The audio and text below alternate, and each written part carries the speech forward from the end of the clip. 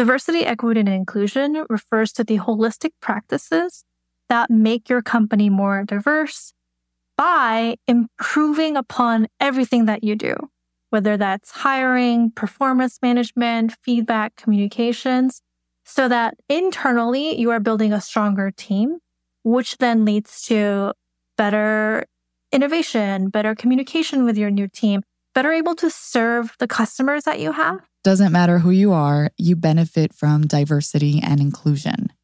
So I want to talk about the how.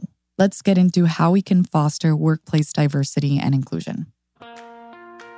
Hi, this is Small Business, a podcast by Amazon. I'm your host, Andrea Marquez. This is one of our This is Small Business minisodes, shorter episodes for those of you who want a quicker binge. On this episode, we talk about how to foster workplace diversity and inclusion with Jennifer Kim, the founder and CEO of Workflow. So I am the founder CEO of a company called Workflow. We work with startups, primarily from tech, to get people operations, hiring, diversity, inclusion right from the very, very beginning.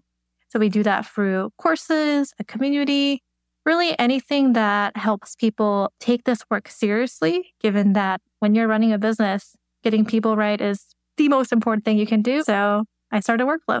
How can I, as a small business owner, ensure diversity throughout all my practices, like the culture of the company, from hiring to marketing versus just infusing the company with the word diversity? So diversity work, you can see it as a leadership development challenge for yourself.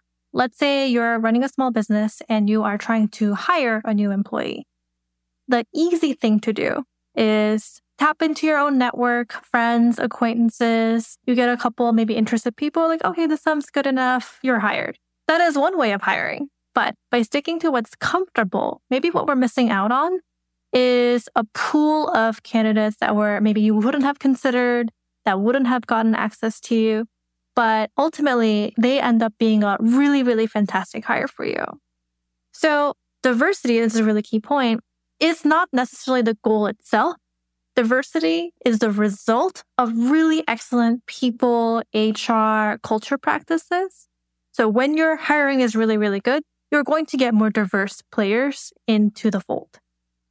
Because instead of just hiring from my friends who statistically, according to studies, they're much more likely to look like you. They're coming from the same background. But that means they probably have similar strengths, but also the same blind spots. If you're building a business, you want to be really building for a diverse range of skills, able to see around corners, think much more nimbly, act flexibly, in which case people from different backgrounds are actually going to help you achieve that more.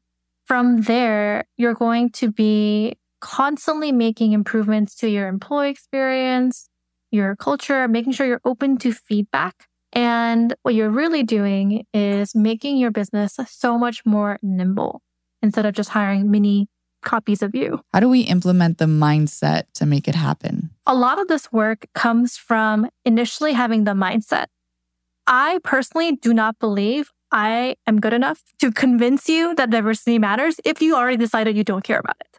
However, what we can do is for people who do care, people who already understand that valuing diversity means better working environments, better output, better performance, which, by the way, is not an opinion. This has been scientifically proven over and over again through many, many studies. From there, it is really taking a much more thoughtful, holistic approach to everything that you do internally. A few years back, I was hiring for an IT position. So when we put up that posting, I think it was like 90+% of applicants were male passing. So if we just went to the convenient way of like, okay, let's just interview a few of these people and see who's the best. We were guaranteeing that this person would end up being a male employee. And that's not a bad thing. If that is absolutely, who is the best hire, that's what we need to do. But to ensure diversity, we decided to go one more step. Why don't we send out a few reach outs on LinkedIn, tapping our networks? Hey, we have this fantastic role open. Here's who we are as a business, why we think this is a good role. So we went out of our way to go tap into some folks who weren't actively looking, but we thought could potentially be good for this role. And by targeting people from more marginalized backgrounds, our final slate of candidates ended up being something like, I think it was like 2 men and 2 women. From there, it happened to be so that one of the women was just so wonderful. We would love to have you on the team. If one of the men had been the best ultimate candidate, we would have hired him. And by doing this process, we would have been sure that this is the absolute best candidate. So even if it takes a little, more work, don't you care about having the absolute best talent possible for your team? It's not just more work if you really believe that people are so critical to getting it right to improve your business. Can you point out your 2 top ways to ensure diversity within your business? So when it comes to hiring, one of the most important things you can do is actually be very thoughtful and intentional in the very, very beginning. When you are literally writing the job description, you can really think about what are the business needs of this role? What does success look like? What would someone already have to know? Like, what are the actual requirements versus what can you teach them on the job?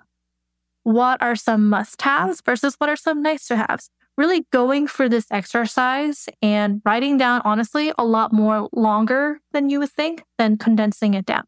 Because what that does is, once you have an actually useful job description, you can use that to guide your interviews. When you are asking very focused interview questions based on, we have a plan to, let's say, open up a new office next year. Therefore, we need someone to do X, Y, Z. Ask questions about X, Y, Z. Have you done that before? What does that look like for you? What are some risks that you foresee? So that allows you to ask really relevant, job-specific questions. When we don't have that, that's when our biases will fill in the gaps. That is when our questions and our judgments go to did I like this person? Because without that anchoring on the actual business need, we then tend to let our biases make our decisions for us. The second has to be about what do you do to retain?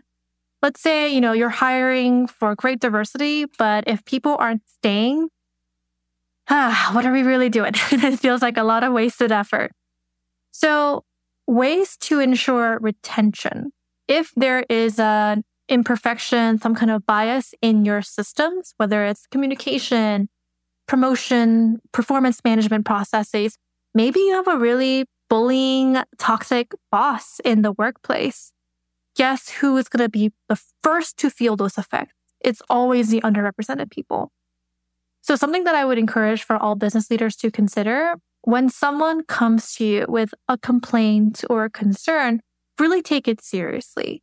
If someone says hey, I'm uncomfortable working with this person, our instinct might be well, I'm not uncomfortable with that person. That person's really nice to me. Of course they are.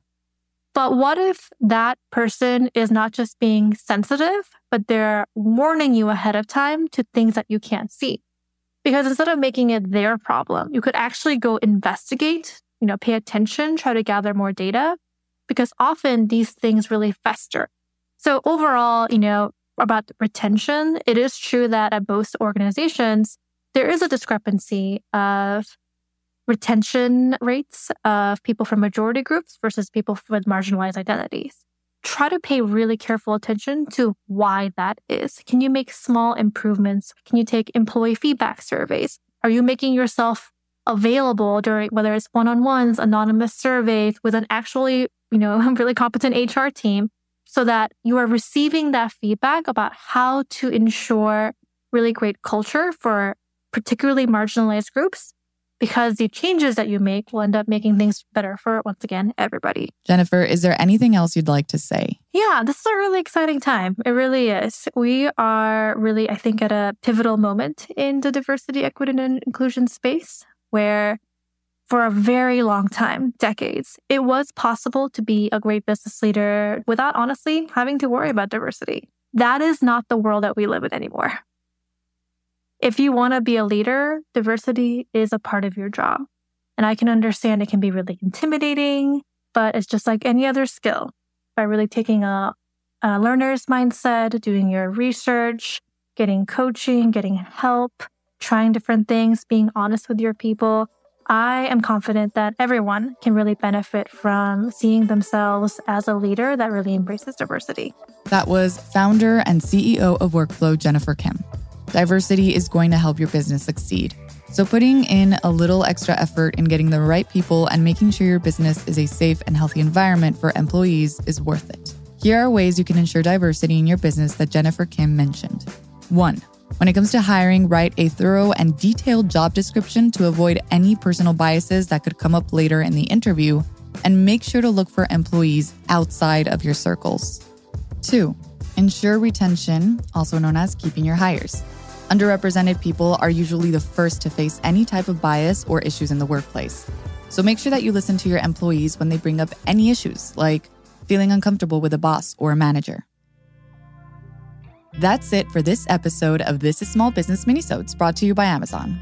On the next episode, we'll be talking about how and when you should offer additional products and how to replicate the successes of what already works. If you like what you heard, make sure to subscribe and tell your friends about us by sending them a link to this episode. And we would love to know what you think. So leave us a review on Apple Podcasts. It's easier to do it on your phone. Or send us an email at thisissmallbusiness@amazon.com with your thoughts.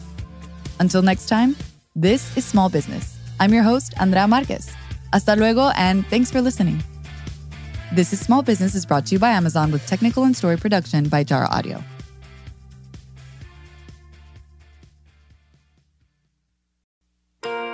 Thank you for listening to This is Small Business. Did you know that we have a voicemail line?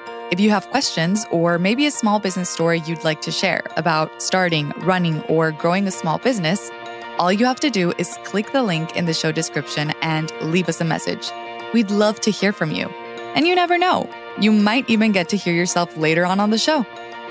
Voicemails will not receive a response though, so for help with other questions to Amazon unrelated to the show, you can reach out to Amazon's customer service team at the link provided in the description.